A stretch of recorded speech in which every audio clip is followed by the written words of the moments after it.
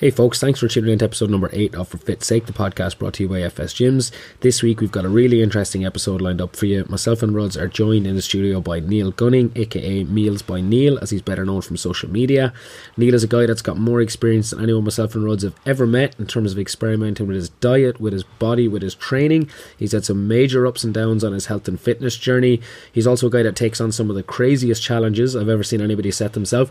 The mic is actually picking up him rowing in the background on his way to clocking 1,000,000 meters this year on the row machine. Insane, I know. We're going to talk to Neil about his motivations for taking on these types of challenges, his motivations in trying to transform his body, what he's up to in terms of changing his career, pursuing a vegan diet. This episode is going to be full of tons of takeaways for anybody listening. We can't wait, so let's get stuck in.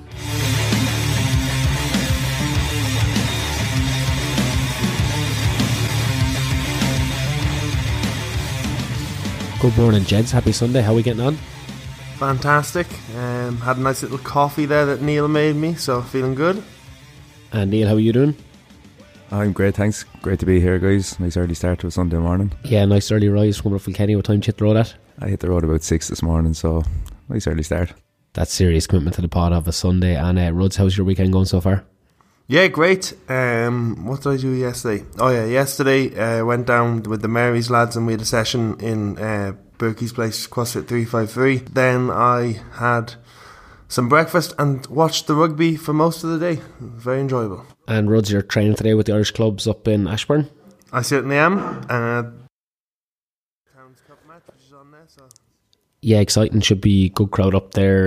We're playing Ashbourne in second round of Towns Cup. Good crowd from the gym going up. Kilkenny RFC, one of our sponsored clubs, so it'll be nice. There's good few staff going up to watch, but yeah, hopefully we go match. Good weekend rugby all in all. But enough about the rugby. We're here to talk to Neil. Obviously he's got tons of experience and things we touched about in the intro. So Neil, do you want to kind of fill us in on what's been going on in your life over the last couple of months? Yeah, absolutely. So I suppose just to bring it even a couple of months back before that, I'd been working in banking for 7 years or so, and always a hard worker, like tried to really put a lot of effort into my work and career in that. But I had a kind of realisation over the last year. A lot of things happened last year, and kind of waking up one morning and saying to myself, I'm getting out, I'm going to work today, and I'm going to work hard, but I'm working for someone else in terms of fulfilling their ambitions or corporate ambitions, and really I'm not getting as much personal fulfillment from it. And I kind of had to sit down and think, well, what would personally fulfill me in life, I suppose, where I wake up in the morning and I jump out of bed and I say, I'm happy to get up at 5 in the morning or whatever time and do something I love, because it's not like work. It's like you're doing something that you enjoy and you can be happy doing. So yeah, I took the decision to leave banking and take up a career in helping people, I suppose. Not necessarily any specifics at the time I made the decision. I had been going through nutrition coaching with Kieran for the year, and I suppose I saw how much that had helped me with my own journey in becoming a better person, learning new habits and things, and I felt that I had a lot of experience from that I could share with other people through my journey. So my first step was, I suppose, to become a precision nutrition coach and try and help people through that channel at some stage down the line. I suppose, I was chatting to you one day over the phone, and I mentioned that I was going to do this, take this leap of faith and see. That was a big surprise to me. I didn't know this was coming along. Yeah, I can still remember the phone call, and you're like, wait, what? Yeah, so, from your reaction then, something clicked, I think, between us, and we just said we'd go for dinner and have a chat about it, like just to talk about it, really. And we did. We met up in Kilkenny one evening and just to talk through it, and something just resonated, I think, between the two of us, and our ambitions were aligned, like in terms of your guys here in FFS are like, they're just so good at helping people. That's what they do here. The community is amazing. What I want to do is help people as well. So, what you do here already, what you want in your people here, what I wanted to do in life, something clicked there, and we said maybe we could do something together. So I decided to, I suppose, push on with the how I could help people even more by looking to become a personal trainer as well. Through my journey, I suppose it's not just been nutrition, but I've had a lot of like physical goals as well, and I've been losing weight. I've always had a great interest in the gym. I'm always open to helping people regardless of where or what or how, as long as I can give somebody something to help benefit them.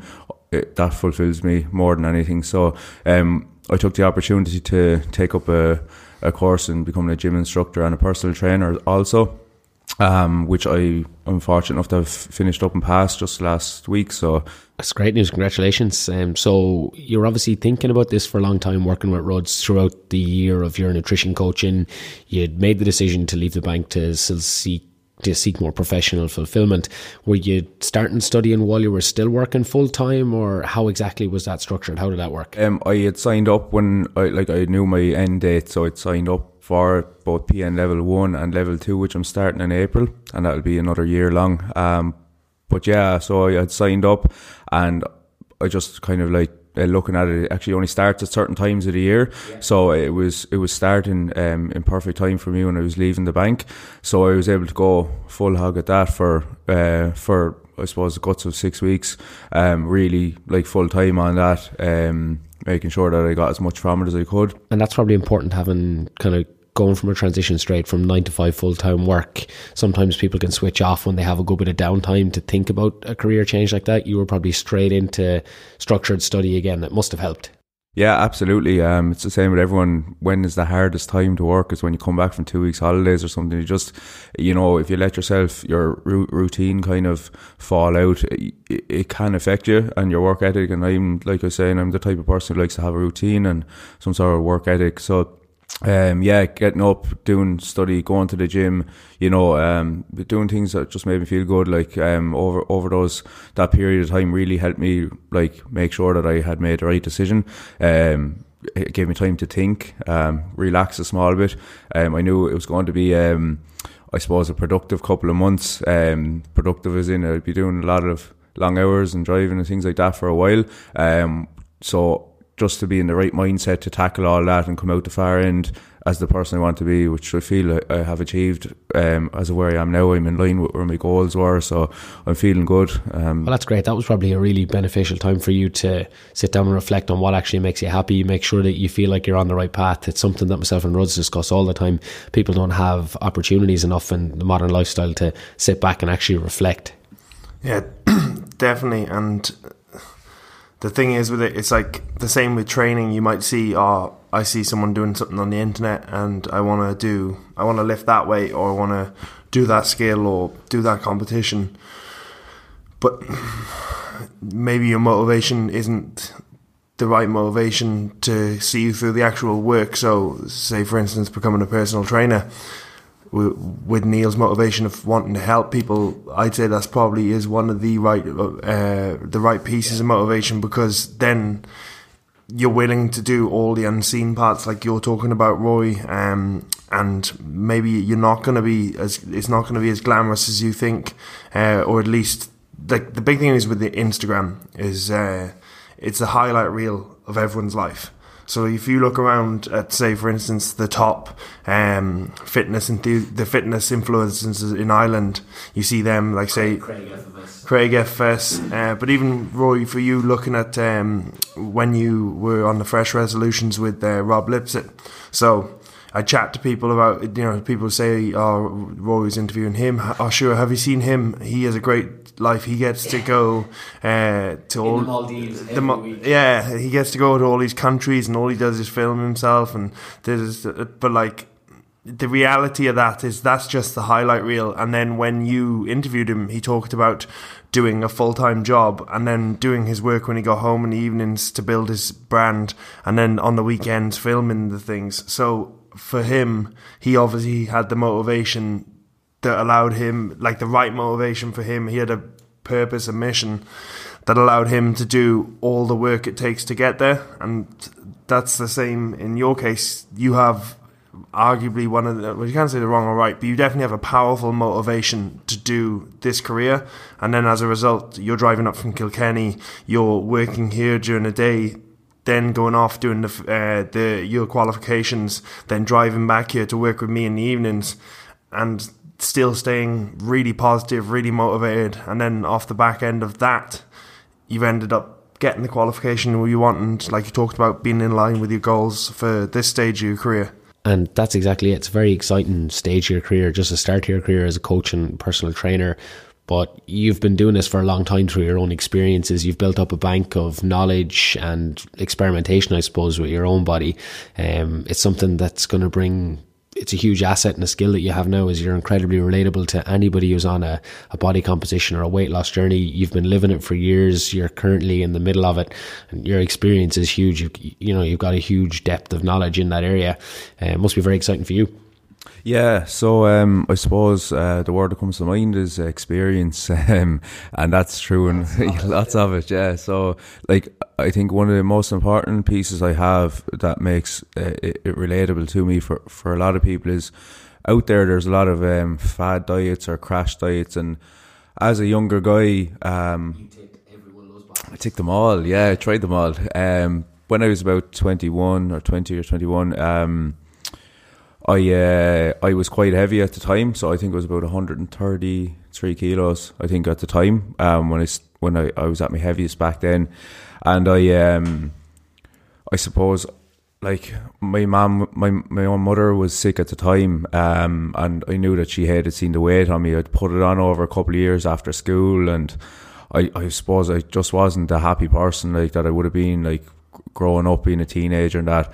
But you picked up a couple of injuries, didn't you? You were probably in very good shape when you finished up playing rugby in school, and then you had a bad knee and ankle injury, wasn't it?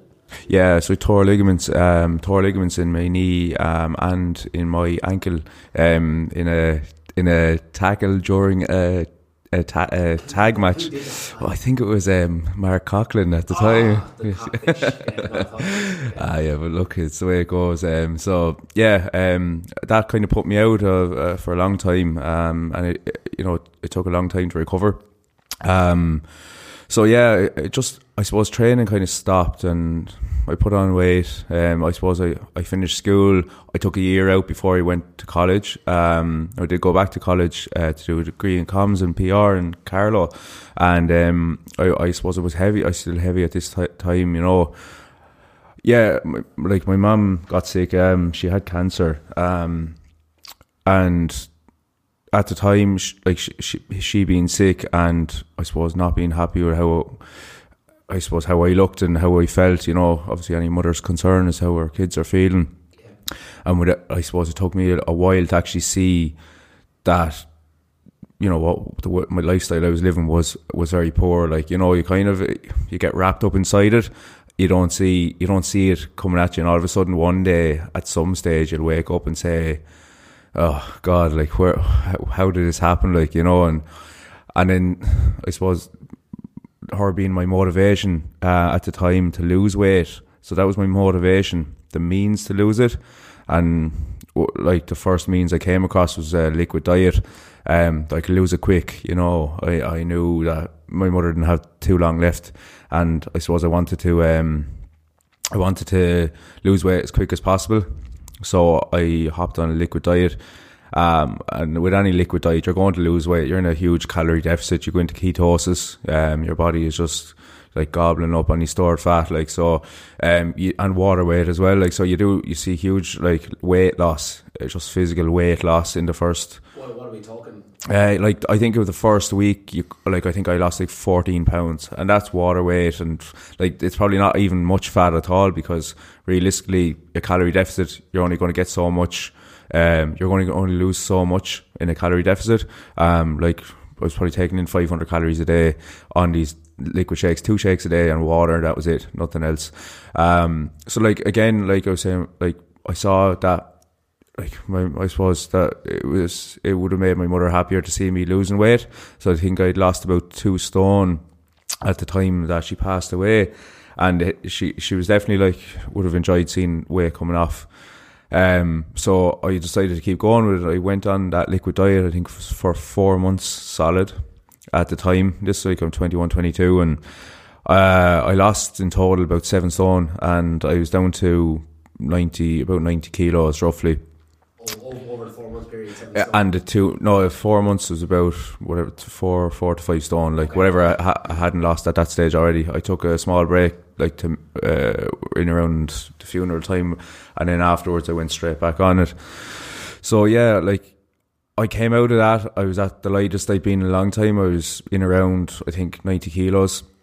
So it was 90 pounds I'd lost altogether, and I what happened was I started training then back in the gym, and I had started training as I was losing the weight. I just kind of got into the gym, but I suppose I really started going to the gym a lot. I ingrained it in my routine, as in like I'd be in the gym 7 days a week. I was a young guy, you know, a lot of young guys could probably relate to that. They're in the gym every day. Now I'd make it that I'd be doing like a 4 to 5 day split program. And even if I wasn't doing weights in the gym, I'd go up and do some cardio or just go to the sauna or the pool. But every day I just had to make it to the gym. I just needed to be in there. And I suppose, and this will play a part in kind of the habits piece I'll talk about later on. So going to the gym was great, and I went there and I trained hard, really hard, and I relaxed. And that was part of my routine every single day. If I didn't have a car at the time, I'd walk 45 minutes to the gym, do the workout, walk home, heavy bag, like wet clothes after a swimming pool or whatever. And it didn't matter. Like I knew there was an end point somewhere, so like I'd get back to the house, I could relax then or whatever. So I did this for a long time, and then I took up strongman as well, with James Fennelly in Kilkenny, and I would have competed a few times. So this was a kind of change to my training. So I would have trained heavy on a Saturday, doing lifting, strongman events training, and then we split program during the week and a bit of recovery. So I was flying it, like I had no injuries or anything like that. So this is what made it so easy for me. But then I remember I injured an abdominal muscle, and it was one of these odd ones that wouldn't be a regular injury. And I couldn't like bend down, I couldn't do anything, and it was like 2 to 3 months. And what happened was I hadn't, even though I'd been going to the gym, I hadn't factored in what if I'm injured or what if I can't do something. So when that happened, I didn't know what to do because I couldn't move properly. The gym was probably the one thing kind of physically holding everything together, was it? Exactly, yeah, and that kind of kept everything else ticking over. The only reason I ate anyway well, and looking back it probably wasn't well, it was just what I knew at the time. I'd eat like rice and chicken, or like, you know, quinoa and green beans and chicken. Like I used to buy like trays of those 30 chicken fillets and like chop them up and freeze them up every month or whatever, you know. But I didn't know what to do if I couldn't go to that gym every day and train. I just hadn't thought about it. I hadn't ingrained any habits for that to factor in if that happened. So when I did that, it brought me out of my routine as such, and I suppose again with my eyes closed, woke up one day and there I am, like with all the weight back on plus a bit, like, and I think it was June or July 2016. I was at my heaviest I've been in my life, and I was 142.7 kilograms, like, and that's humongous, like, you know. So you've gone kind of 133 down to 90, training really hard, competing, doing the strongman, and then get injured, creeps back up to 142. Was that a stage in your life where it was very much all or nothing? I'm going to the gym every day. That's kind of the glue that holds everything together. And once that can't happen, the whole thing sort of fell apart a little bit. Is that what it felt, that real all or nothing mentality? Yeah, what a wake up call. Like, again, like, it's a crazy weight. Like, you know, for any human to be like, even if you're tall, it's still a huge weight. Like, you know, and it's the tallest of people. So, yeah, I kind of said, you weren't the tallest of people, like, you know. Rhodes is taller anyway, and you're smaller, but I'm in the middle. So, yeah, like, what am I going to do? So I think it was July 16. I still didn't know what to do. I went back, like, training rugby for a few months, but I was doing a postgraduate diploma as well through UCD, so weekends were caught. And I have my two boys at home as well, and weekends with them is important. And just with rugby matches on the weekends, I couldn't really commit, and I didn't want to commit to playing with the club. if I couldn't turn up to certain matches and let down the team. So that's why I filtered out of it. So I'd lost a couple of kilos just from the few months training.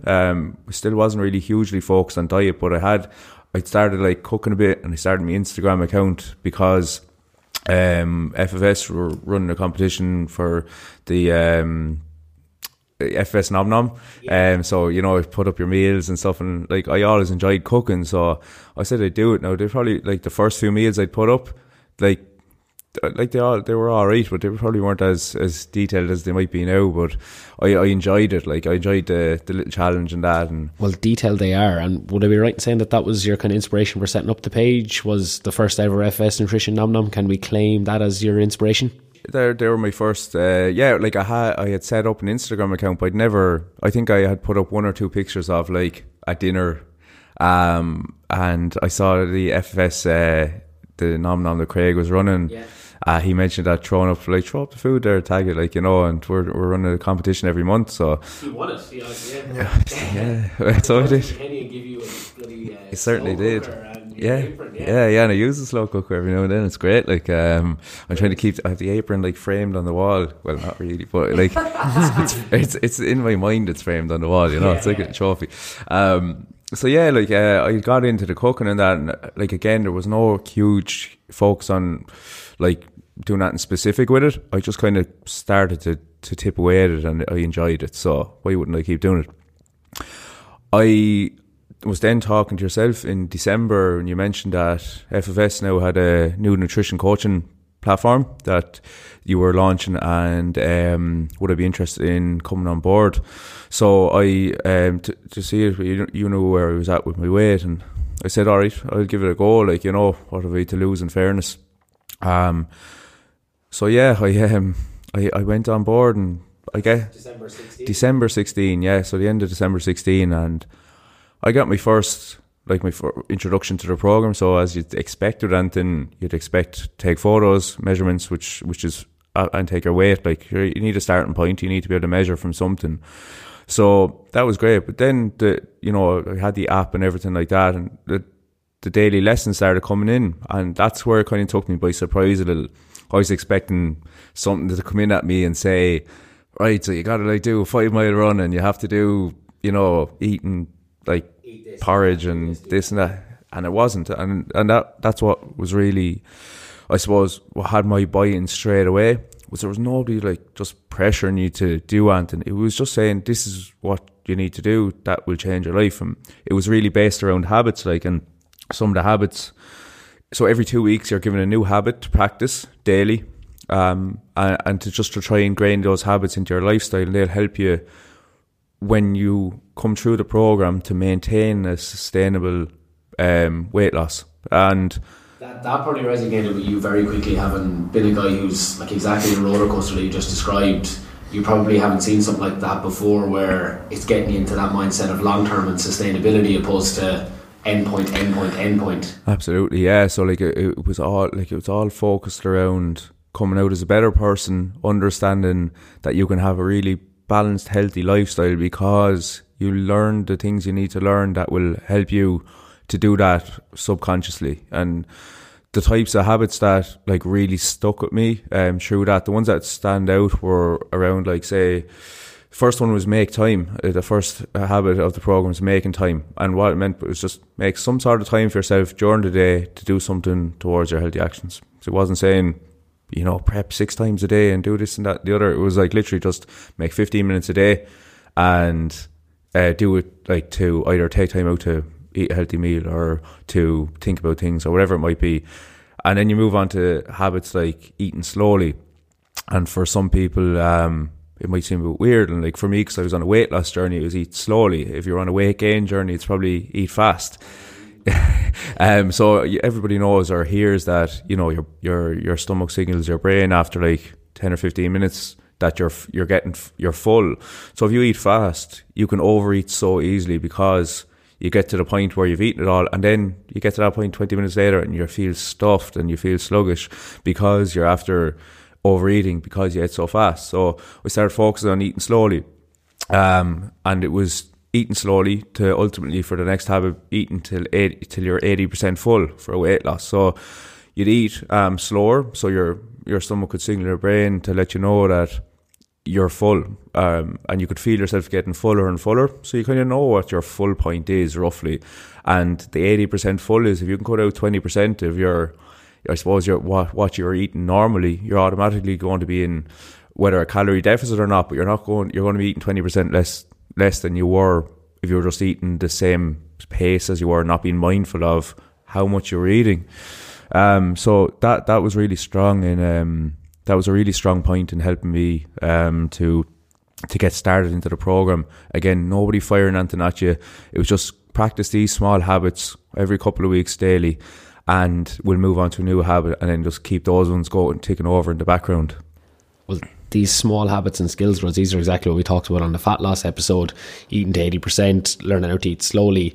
People from the gym and people on Instagram, from getting questions in about the podcast, they find it difficult to understand how eating to 80% can have such a huge difference, in learning that skill of listening to your body and listening to your hunger signals.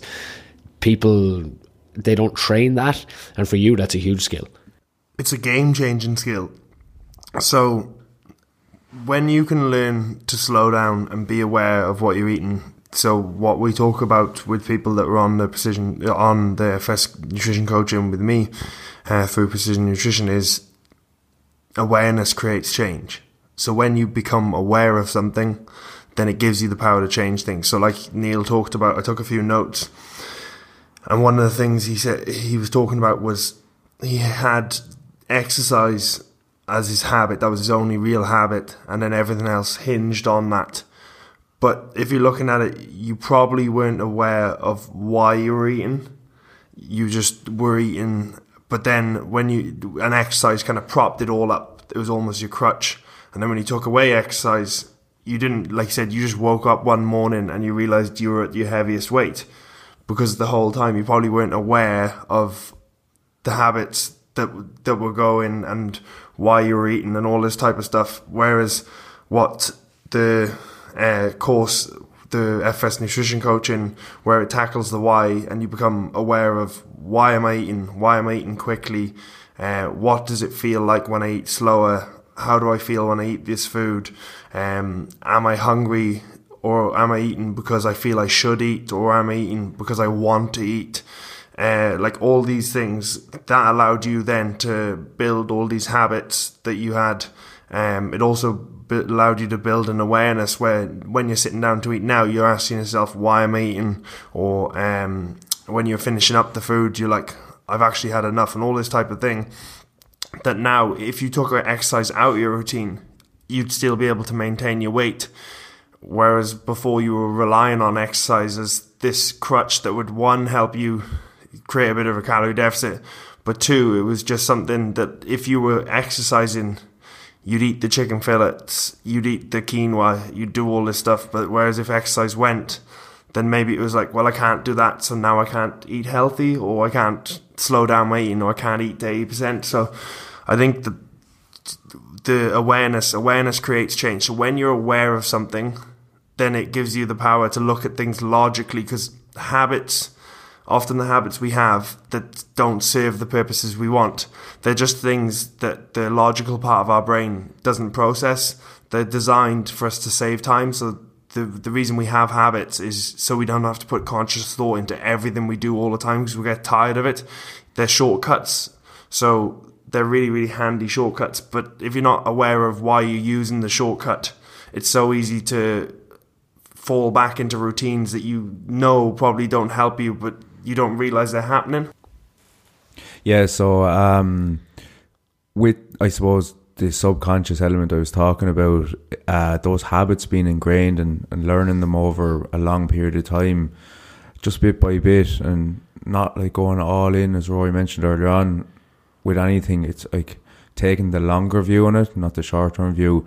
It means that I can carry on with a happy, healthy lifestyle, and I don't have to think about it. And that's what's really resonated with me over the last while. I haven't had to focus hugely on like anything. It doesn't feel like I'm working to do this. It feels like it's just happening. I've built those habits. I prep food and I enjoy it, but there's times I don't prep food or throw up an Instagram picture of the food or whatever. I cook and I eat as well, and I'm happy. Like, and I can go and have something in a cafe or restaurant and know that my without doing anything or forcing myself to balance out that, it will happen anyway, and I'll continue to live a healthy, happy lifestyle. Well, that's something that's probably really important for people who are like you. Built up an arsenal of tools that now removes the anxiety from eating. Like you're thinking about things as this is just another day. I'll continue to my habits, which are really basic. Like, you're not, people who are listening to this now can't be going, oh, there's no way I can do what that guy's doing. You're talking about, you've got 2 kids, you've got huge travel commitments with getting up and down for work while you were training to get qualified. You're putting aside a small bit of time. You're talking 15-30 minutes a day for yourself, whether it's exercise or food prep. Like, they're really basic foundations that people, you'd be hard pressed. You'd be hard pressed to kind of say, I can't do those things. I can't put aside 15 to 30 minutes if you're not organised and planning ahead. So with the arsenal of tools that you built, the anxiety around your eating is definitely down. You said there, you can go to a cafe and not be like, oh my God, this mightn't be spot on with my macronutrients. It mightn't be perfect with my calories. But you know that what you're doing most of the time is in line with your goals, that it's going to keep you moving in the right direction, that you're not worried about it. Yeah, exactly. And that's when the puzzle clicked for me. It was the last piece, that, well, I suppose the journey doesn't end either, just to say that, but we'll talk about that in a minute. Yeah. The journey is in full swing. So but absolutely, I feel like everything I've done over the last year and a half or so, or year, 14, 16 months, has helped me come to this point and future points where, like you're saying there, I don't have that anxiety around eating, where I always think it's guilty, or something like that. It's like I'm doing 90% of the time, like, everything, and I'm doing it robotically. Like, it's not something I have to focus on. It just happens.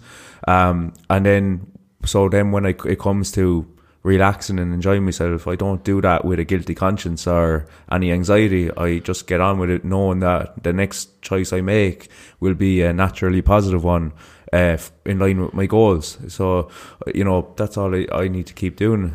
Well, that brings us into one of the big things that since you've been around the gym, you've been knocking around for maybe kind of 2.5 months now, just being around the place, getting some experience, shadowing, getting to meet clients, funnily enough, who you only know them by their Instagram handles, because they've been following you for so long, like mini food celebrity before you even knew it. But like, positivity, that's, like, I've known you for years. I've known what a positive guy you can be, but I've seen times where you haven't been very positive. You've been down. You've been through a whole lot between, your mother passing, having 2 kids is tough. It's going to have its ups and downs. I'm sure a lot more ups and downs, but it brings challenges. I've seen both sides to you, but I haven't heard one person say anything except that guy is insanely positive. Ruds, first thing you said when we sat down to have kind of interview with Neil, you were like, wow, what a positive guy. So for myself, the 2 things that I think, because you're pretty miserable, Ruds, you're never really exactly, well, he takes the edge off me. But the 2 things I see from the coach, the other end of the side, the other side of the glass from Neil, this from you coaching Neil online, coaching Neil online over the year, and what allowed him to be able to achieve the things that he's achieved and be able to have changed his mindset, his life on food, it was 2 things. One, Neil is very open-minded and always a student, and I think people can take a huge amount from that. It's so easy to go into something like this, so the FS nutrition coaching, and go in and have your own predetermined ideas. So, like, I'm going to get a diet plan, I'm going to be told exactly what to eat, I'm going to lose this weight, I'm going to do this, I'm going to do that. And then when you get in and it's different to what you think, then you shut down and you close off and you don't open yourself up to trying things. Or maybe you don't look inwards and go, well, why am I doing these things? Like, what's causing these habits, as opposed to just give me the quick fix. So Neil is always a student and he's very open-minded, and I think we can all take something from that. It's just being able to go, well, this isn't working, I'm asking for help here. And then you get something different. Okay, you said I'm just going to try this, And I think that was one factor. And the second factor was what you alluded to there, Roy, is incredible positivity. So if I was to describe Neil for one word over the year of working with him, so I never saw him in person, bar maybe once or twice. It was always just getting his answers every day through the coaching program, was incredible positivity. Everything was positive. I'm being made redundant. Fantastic. This is a great opportunity to work on my career. I'm currently, well over the weight I want to be. Fantastic. This is a fresh start. Like, everything was framing everything as a positive thing, or at least acknowledging that this isn't, like Roy said, this isn't ideal. Like, this is a bit of one of my downs, but I'm going to turn this into a positive, or I'm going to see the positive part in this. So that, for me as a coach, was one of the things that just shone through every time I saw lessons, and then allowed you to do the things you've done and continue to do the things you do. But then when we've got you in this environment, that's something I've noticed, that it's not something that you were just writing on the laptop and not living. It's something I've noticed that you live, that everything is fantastically positive. Or if it isn't a good thing, you see the good in something, so you're like, this isn't great, but it's going to allow me to do this. Or you talked about driving up and down. You said, like, the downtime before doing this with the personal training and working here, you're like, that was good to get that downtime, because I know when I'm coming into this, it's going to be a lot of work, and I'm going to be up and down, I'm going to do lots of driving. So you were able to see something that was a big challenge, but be able to intersect the positive into it. So I think that's a fantastic quality to have, being really positive, but also not being like blind with positivity, seeing like, this is a tough thing, or this is going to challenge me, but I can flip it on its head, or I can find the positive thing in that. Would you think, Neil, that's something that comes from the way you train, the way you eat? Like, it's also manageable. That, like I said, it's we're trying to find ways in life at the minute. Like, everything I'm looking at online in the research that I'm doing to try and help a lot of my clients, it's how to reduce their anxiety surrounding training and nutrition, because it's like Ruds is talking about, to see things on Instagram, they want to do things that other people are doing, their motivations might be correct, but just if somebody misses a training session in the gym, it's the end of the world all of a sudden. And it just isn't. It is not the end of the world. Or if they're sticking to like a rigid enough way that they're eating, if they slip up slightly, it's the end of the world, and it just leads to these big explosions all the time. But it's the same thing in life. If you're quite like myself and Ruds would be quite different. Ruds very even keel, very practical, thinks about things a lot. I can get reasonably quicker to react, shall we say.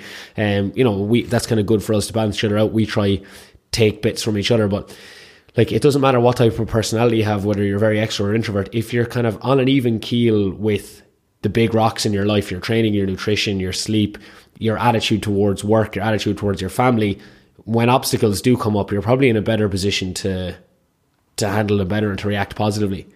Yeah, absolutely. It's something I keep trying to ingrain in my mindset constantly, especially over the last year or two. When it comes to challenges in life, I've had a huge amount of them coming at me in various different ways. And again, you can look at it like, oh, that was a terrible time, or that was a great experience for my life, to become a better person, to handle those type of challenges when they come, or harder challenges. Like, there's no doubt in my mind that I'm going to have tremendous challenges later on in life. They're going to come one way or another. Everybody's in the same boat. It's how how you're prepared to approach those when they come at you. Is what I find is important. Like, so even with training and things like that, it's like when you know that you're putting in the hard work all the time, and if you miss a gym session, it's not the end of the world, as long as you know that you're prepared to keep doing what you do most of the time. So you get back to it. Like, even just for an example, last week I'm doing a lot of rowing at the minute, and I have a target of like 47,000 meters a week, which is a lot. We'll flesh into that a bit more in a second. Yeah. But what happened last week was, just like from listening to my own body, I felt I had done 20,000 odd early in the week, and I started just feeling a few niggles in my forearms, and my hip flexor was just a bit sore. So I made a decision to say, all right, well, I'm not going to do any more rowing for the rest of the week. I didn't think any more about it. So I get back stuck in the week coming. I had done extra in the couple of weeks before, without even planning on doing extra. So it still average out the same, but just be mindful of, I missed 3 days of what I would normally have done of rowing for the last few months, and I'm able to just get back on the horse tomorrow and go back into it without thinking like, oh, I missed a few days or this or that. Well, I have to go do 5 times more rowing next week. You're just going to go back into it. Just go back into it. What I did was I gave my body a chance to recover and feel good, and that's what I needed at the time. But I wouldn't feel guilty about it. I go back tomorrow. So challenges, you're talking about kind of like challenges, like fitness challenges, right? What are you doing at the minute? Give us just you're doing so much at the minute. Start with one. All right. So as of right now, I'm in the middle of completing a 1,000,000 meter row. It's a personal challenge I set myself for 12 months, and then all the good people of Instagram. This is so stupid. Set me a 6-month challenge. I love a good old challenge now, to be fair. And I had set myself a target of completing 1,000,000 meters on the rower in 12 months, which is a lot of rowing, like still monthly. Like, what's that averaging out? Kind of like 4 or 5 rows a week. Yeah, about 20,000 meters a week. Like, you know, and if you're doing intervals and stuff as well, like that takes a lot longer than just a less distance in a longer time. So, and I do try to mix it up. So. That's about 20,000 meters a week. Whereas then I just felt I was going to be stopping during the summer anyway for 3 months, because I have some other challenges on where I need to focus on training specific types of training. So they're the Spartan races. I'll touch on a couple of the others in a moment. So before. What I said is, sure, look, I'll see what the people think, and I said will I do it in 6 months or will I do it in 12 months on a poll on Instagram, and it was 53% to 47%. Never let the people decide. The people are arseholes. They don't care. I've all their names written down, so I remember who they are. Yeah. You'll find them someday. But yeah, so 6 months, so end of May, I have to have the 1,000,000 meters completed, and I say I have to. I don't physically have to. Nobody's going to say, oh, you didn't do it in 6 months. But personally, for me, having goals, achieving goals is important to have always in your life, and not to ever put aside. So I like to keep them taken over. So that's my first big challenge of this year, is to finish that. And realistically, I want to have it done by mid-May, because I have 2 Spartan races on the same day at the end of May. So the first one will be a sprint, which is about 6 or 7 kilometers. So what are the Spartan races? Yeah, Spartan race. I started last year, and it's an obstacle course. First, if somebody's heard of like the likes of Hell and Back or Tough Mudder, it's similar enough to those. I've done loads of different types of ones before, but the Spartans are a game changer, because you can't complete an obstacle. You have to do 30 burpees before you move on. Full burpees with a clap, in mud and wet and rain, and it's just... Sorry, hang on, wet and rain. You were in bloody Greece for the last one, and it was 30 degrees. So don't be waffling people, mud and rain. Look, it wasn't a holiday. It was it's a physical challenge. Like. Yeah. But even just talking about like the mud and rain, like the type of goal and challenge I love is something that makes you dig deep inside. And my first Spartan race last year was with a group of guys, a couple from Kilkenny, a couple from the north, in Edinburgh, in the hills of Edinburgh. Everybody knows about Scotland and their hills, but we signed up to this Spartan Beast, not really knowing what it was. Like, doesn't sound like I would do more research before I signed up to something called a Spartan Beast. I think when I was told about it first, it was a Spartan race, and then I signed up and it was you got a Spartan to the airport Beast. And Spartan Beast banners everywhere. And then it was supposed to be like 19 kilometers roughly, which it would be tough. Do you mind if I ask, what weight were you at this stage? I was probably 125, 26 kilo, roughly, something like that. And a lot of running, a lot of obstacles where your kind of body weight, you're going to be putting yourself up and over things and climbing. Yeah, absolutely. So there's about 35 obstacles in a beast. This particular beast was 25 kilometers long. So it's a funny thing about the Spartans. You never really know, because it's 19 plus kilometers on their website. It could be anything. It could be 40. This sounds a lot like the Barkley Marathons, Ruds. If anyone, I think that was our first podcast episode. If you haven't watched, the marathon, how good he is, so insane. If you haven't seen the Barkley Marathons, I didn't until Ruds told me on the first podcast. Go watch it. It sounds very like that. Absolutely, yeah. So we turned up anyway, really not knowing, just like the first long race. So I knew we'd be out there for a while. So it was absolutely lashing rain. It was freezing, fog, everything. And this is in July in Edinburgh, right? So it's like Ireland. They just don't get a sunny day in the summer like when you need it. So we turned up and off we set. There were 6 of us, and within about 60 seconds I was on my own. So being the less speedy of everyone. So which was fine. I just muddled along. So I went on through the race. I remember stopping at a water station somewhere along the way and asking roughly how far we were gone. And this is about 2.5 hours in, something like that. And she said, you're gone about 7 kilometres. Oh. And at this stage, I didn't know it was 25. I was still thinking, all right, well, it's only 19, like, you know. So did it show you a map beforehand or anything? No, there is a map of the obstacles, but it doesn't have like distance on it or whatever. So some of the most physically demanding challenges you come across, like on the beast, you carry a bucket of stones, like a heavy bucket of gravel, like you fill it up and you have to carry it up. It was about 800 meters a kilometer of an uphill loop back down in the wet and muck, and like slipping with the stones, and like you can't drop it, or you're like, you have to start again. So and carrying tires and sandbags, and all those loops are like, 600-700 meters, farmers walks, all sorts of challenges. Rope climb wasn't happening, but like there was plenty. Monkey bars weren't happening. Same thing with the weight. It just takes a lot out of me. So I found myself one stage in the hills, turning back, like you just kept going. There was 4,500 feet of elevation throughout the race, so that's a lot. If anyone doesn't know, it's just a lot. Right? So you go down. We were going down a fell, and we turned back to go back up the side of a hill. And I turned and I started to go up, and I got a cramp in my quad.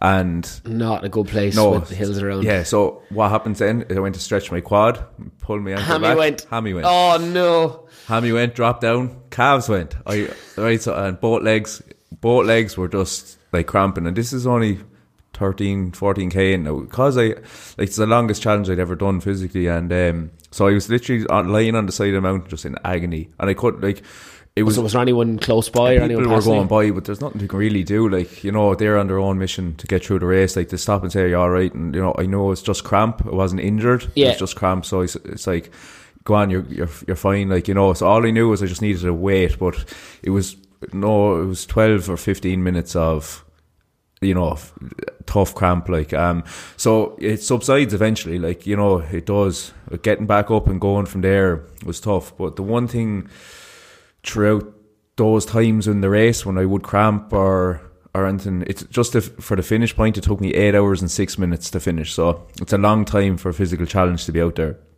And how you get through that, or how I get through that, is I have a little place in my mind I go, and if I had to describe it to anyone, I could be sitting on an armchair by a fire in my mind when all this is going on outside, even with the cramp and that. It's just like things are happening, they're physical, like they're, it's the mental game that comes into play. Like, how strong are you as a person to pull yourself through when times get tough? And that's what really gets me through something like that. Like, I physically wasn't prepared for that much of a race, but mentally I had it in me because of my experiences in my past, where digging deep was the main reason I'd get through something, whether it be an emotional experience or another physical experience or something like that. If you can stay strong in your mind, you will get through. You will get through it one way or another. All I had to focus on was one step at a time. And if you can't tell yourself to take one step at a time, then you're done. If you can tell yourself mentally, can you take one step? Yeah, you can take one step. That's fine. All you have to do is take one more step. The finish line is there somewhere. You're one step closer every time. You'll get there.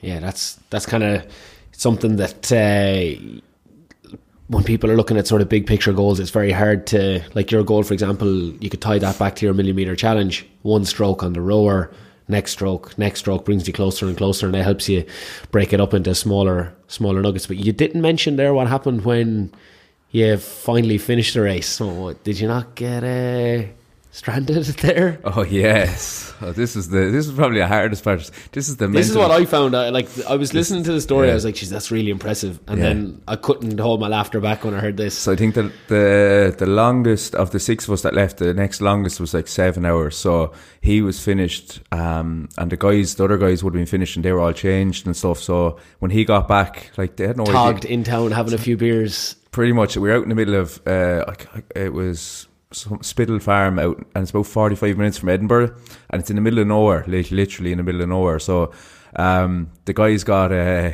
they all got back, they were changed and all that. They got a taxi, managed to get a group taxi back into town. So I get back over the finish line, like hardest challenge of my life. I remember there was a volunteer there, and she was messing around at the start, like just banter like before the race, and she was actually there when we finished, and she came over and gave me a hug, and I nearly like cried, like it was real emotional, like, you know, it kind of hit you in the feels, like. But yeah, so then I kind of was like a zombie at this stage, because I'd finished. Then everything started kicking in. I was really drained. So went to find the changing rooms and bags and stuff.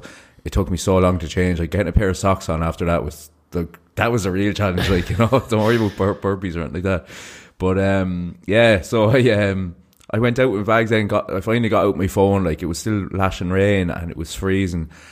And all I had was like a jumper and tracksuit bottoms on, and I had no rain jacket or anything like that. So I got on the phone and I said, "Oh, guys, where are you?" And they're like, "We're back in Edinburgh," like, you know. The Three Sisters downtown, yeah, having a few beers. Pretty much, yeah. And I was like, "All right, how did you get back in?" And I was like, there was no way for me. Basically, no taxi would come out for me from Edinburgh just to collect one person out in Spittle Farm. I was like, "I'll pay you whatever, just please help." I was freezing. I was so cold after the race because you're wet throughout it. So literally, and there was no like shuttle buses or anything. So badly run event. First of all, I have no interest in going to Edinburgh. So I sat under a gazebo in a chair, and I shivered like I never shivered before. And I just sat there like trying to figure out what I was going to do. I had no idea. I was going to walk somewhere, but I didn't know where. I was just going to go. I didn't know what I was going to do. I was there for about an hour and a half afterwards, and eventually a volunteer. I'd asked a volunteer about, like, is there any way I can get back to Edinburgh? And, like, you know, there's, like, they won't come out, cabs won't come out, like, some private cars might come out.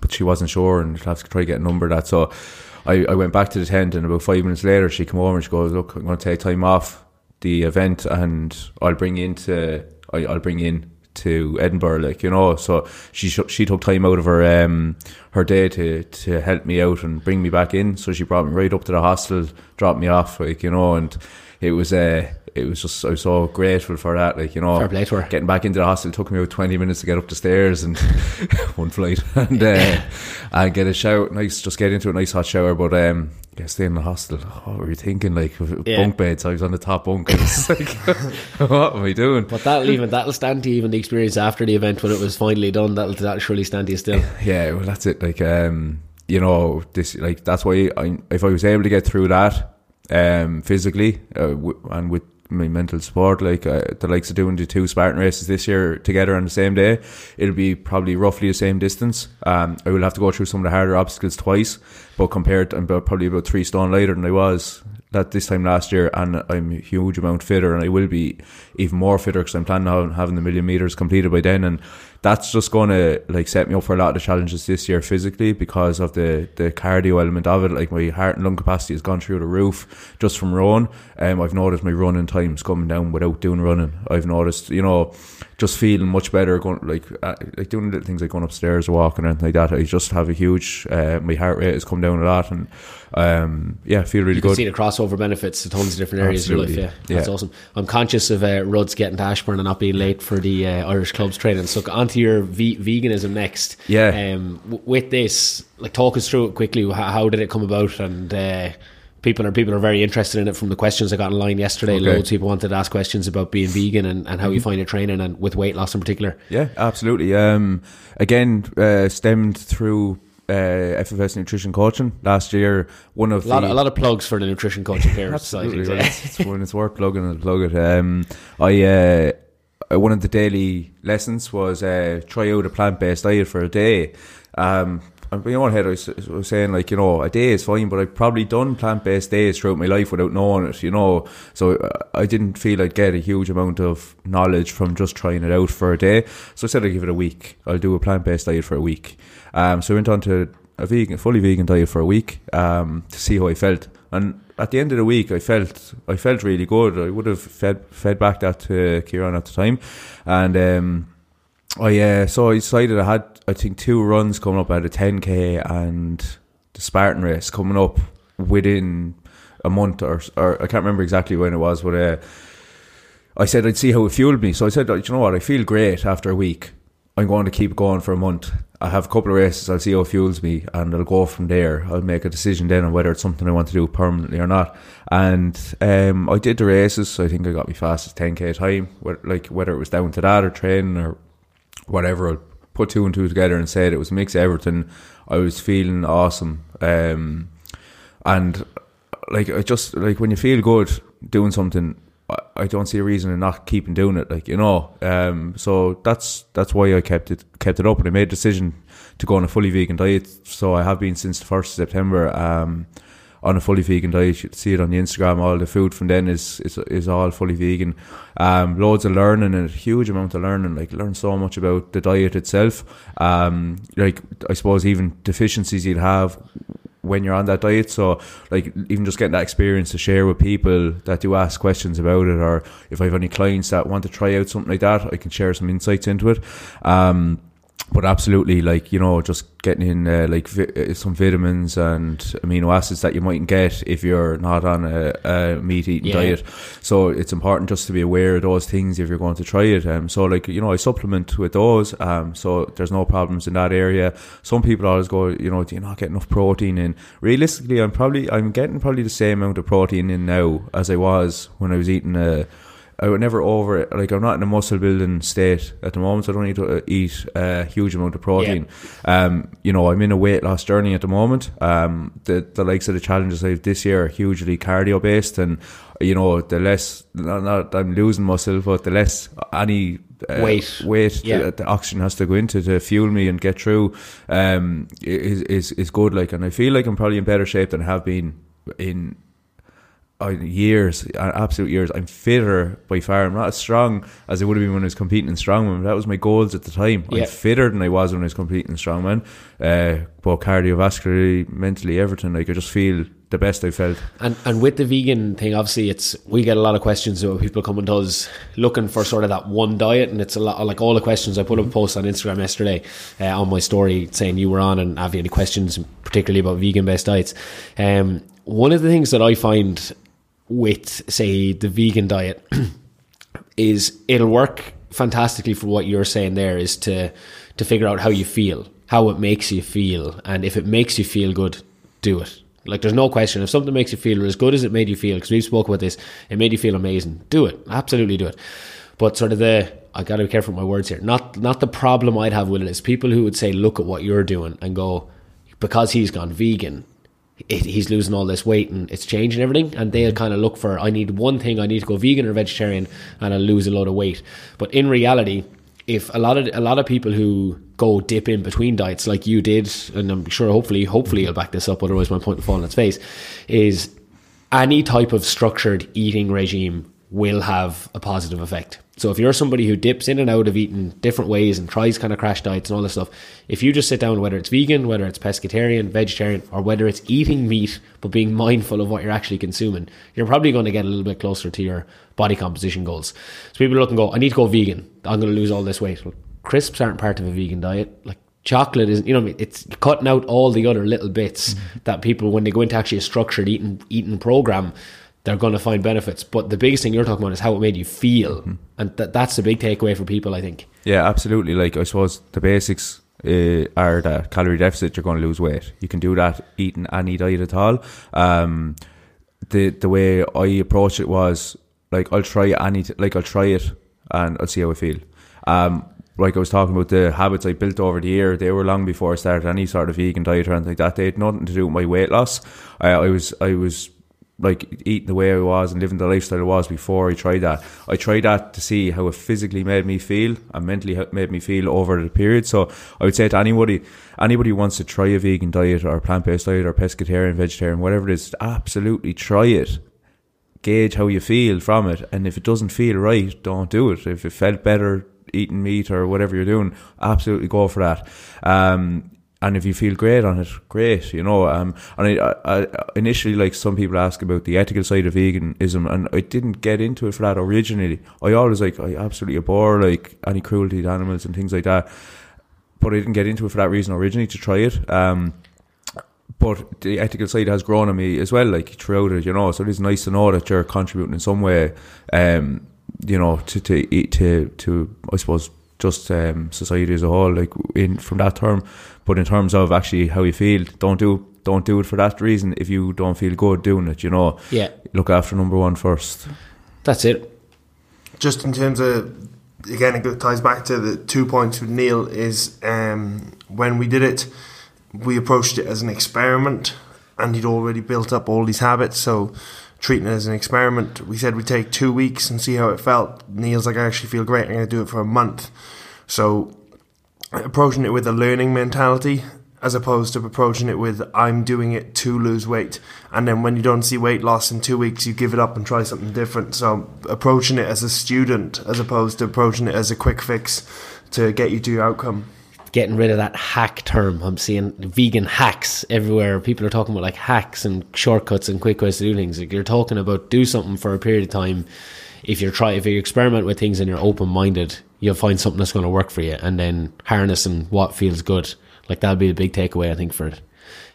Okay, on to our quiz. Vegan-themed quiz this week. The forfeit is, for the week, we have a new kitchen. Neil's obviously based full-time now that he's finished his qualifications. The forfeit is vegan lunches for the entire team, one day this week. So if you lose this challenge, you got to prepare an entirely vegan lunch for everybody up in the office, up in the kitchen, whatever day you choose this week. This is great for me because I'm getting fed one way or another. Do you accept, gentlemen? Absolutely. Yeah, sounds great. Okay, right. So what we've got is, I've got a list here of several celebrities. You have got to state whether you think they are vegan or whether they are not vegan. We'll take vegetarian-ish. The stats are constantly moving on this. Neil's nodding, but, like, the amount of spoofers online that say they're vegan, and then I've found people, like, putting up pictures on Instagram of them having a steak and stuff. So people who are, sorry, Ruds? Non-meat eaters, yeah. Well, I think most of them are vegan, but someone's going to text in or tweet in and be like, you know, Rory, you're lying. Okay, so I'll name the person. You both get to say whether you think it or not, and I'll keep track of the results. So, number one, vegan or not, Ruds, Ellen DeGeneres. Vegan. You're both correct. Fair play, Ellen. That's okay. Next up, we have got Casey Affleck. Ruds. Meat eater. Vegan. Hot Meals by Neil coming in 2-1. That's a point for Neil. 1 up. Next up, Brian O'Driscoll. Neil? Not vegan. Ruds? Not vegan. You're just trusting Neil's knowledge on vegans. I wouldn't have said he was a vegan. Yeah, fair enough. He loves an orange steak. Yeah. Okay, next one. Clint Eastwood. Ruds? Vegan. Not vegan. Not vegan. Damn all right, it. 2 points That was for a good Neil. call. 2 points for Neil. Okay, all right. Next one. Ruds, Woody Harrelson. Vegan. Vegan. I would never have thought he was vegan. I don't know. He is vegan. I never would have thought that. I didn't know that, but I just said vegan. Yes. Okay. Okay, interesting. So Neil only needs one more. We have got Johnny Knoxville. Ruds? Vegan. Not vegan. Oh, Hot Meals by Neil does it. Steve-O is a vegan from Jackass. Did you actually know all those? No, I knew about 3 of them. Okay, good man. Yeah, so Ruds, what are we going to be having? Have you got any ideas? Allow me to come back to you, but I'm thinking maybe like a veggie burger. Bean Like burgers. chickpea Myself and or Neil had bean some burger. serious bean burgers the other night. Yeah. That's what I'm thinking. But that could be subject to change. I'll get my cookbooks out. Yeah, very good. Neil, thanks a million for joining us. Do you want to give a quick shout to kind of doing a lot of fundraising over the summer with Senior Challenges? Absolutely, thanks. I'm doing a Quest Adventure Series 12-hour race in August 25th, and I'm doing it to raise €5,000 for the Irish Cancer Society. So if anybody would like to donate, they can do on www.justgiving.ie/fundraising/Neil Gunning 1, and I will pop that in the... We'll put that in the show notes and on Instagram, because I've forgotten it already. Yeah. So you're trying to raise 5k? Yeah, €5,000 is my target for August, so just only started there last week, so we're looking to really get stuck into it over the next few months and get that money for the Irish Cancer Society if we can. Brilliant, yeah, absolutely brilliant. And thanks again, Neil, for coming on. We hope you enjoyed the podcast, guys. Stay tuned for some kind of big announcements in the next couple of weeks. We got a couple of really big guests coming on and some interesting things happening with the pod. So if you like what you're hearing, make sure to give us a review on iTunes, click subscribe, or get us on SoundCloud. If you have any questions, hit them to Rory Mac FFS on Instagram or Twitter and get us the questions in. Any questions you give us, we will do our best to get covered. Catch you next time.